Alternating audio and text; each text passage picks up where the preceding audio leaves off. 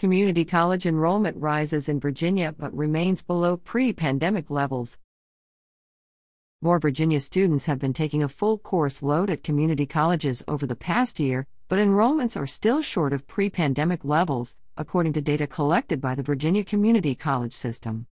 Data shows a 3.36% increase in enrollment statewide from fall 2022 to fall 2023, an increase that VCCS officials attribute to Fast Forward, a short-term career credential training program launched by the state in 2016. That program's enrollment rose by over 21%. The rise in student numbers is really good news because community colleges all over the country had been struggling, and so I think it's reassuring to see the numbers up, said David Doré, Chancellor of the Virginia Community College System. Since the COVID-19 pandemic, community colleges in Virginia have experienced a downward trend in enrollment. This year they attracted 2,757 new students, to reach a total enrollment of 82,423. However, enrollment is down 16% from the 98,857 students who signed up for classes in 2018. According to recent budget reports presented to the General Assembly's Money Committees this November, drops have also been seen across Virginia's universities and colleges. While legislative staffers noted total enrollments for public 4-year and 2-year institutions have not returned to pre-pandemic levels, they said undergraduate numbers increased slightly from fall 2022 to fall 2023 but varied by institution.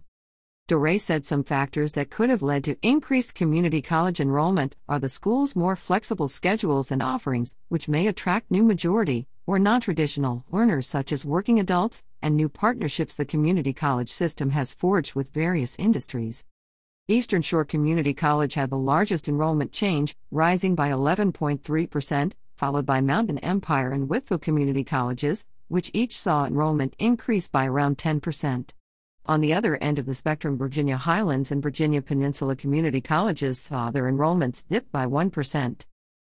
On Wednesday, VCCS will host the first of several summits to bring together representatives of key industry sectors, particularly those with some of the largest skills gaps and talent needs throughout Virginia, and college leaders.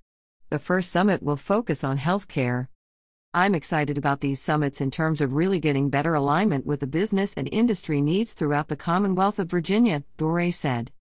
Doré said VCCS has the capacity to accommodate the larger pool of new students in traditional classrooms.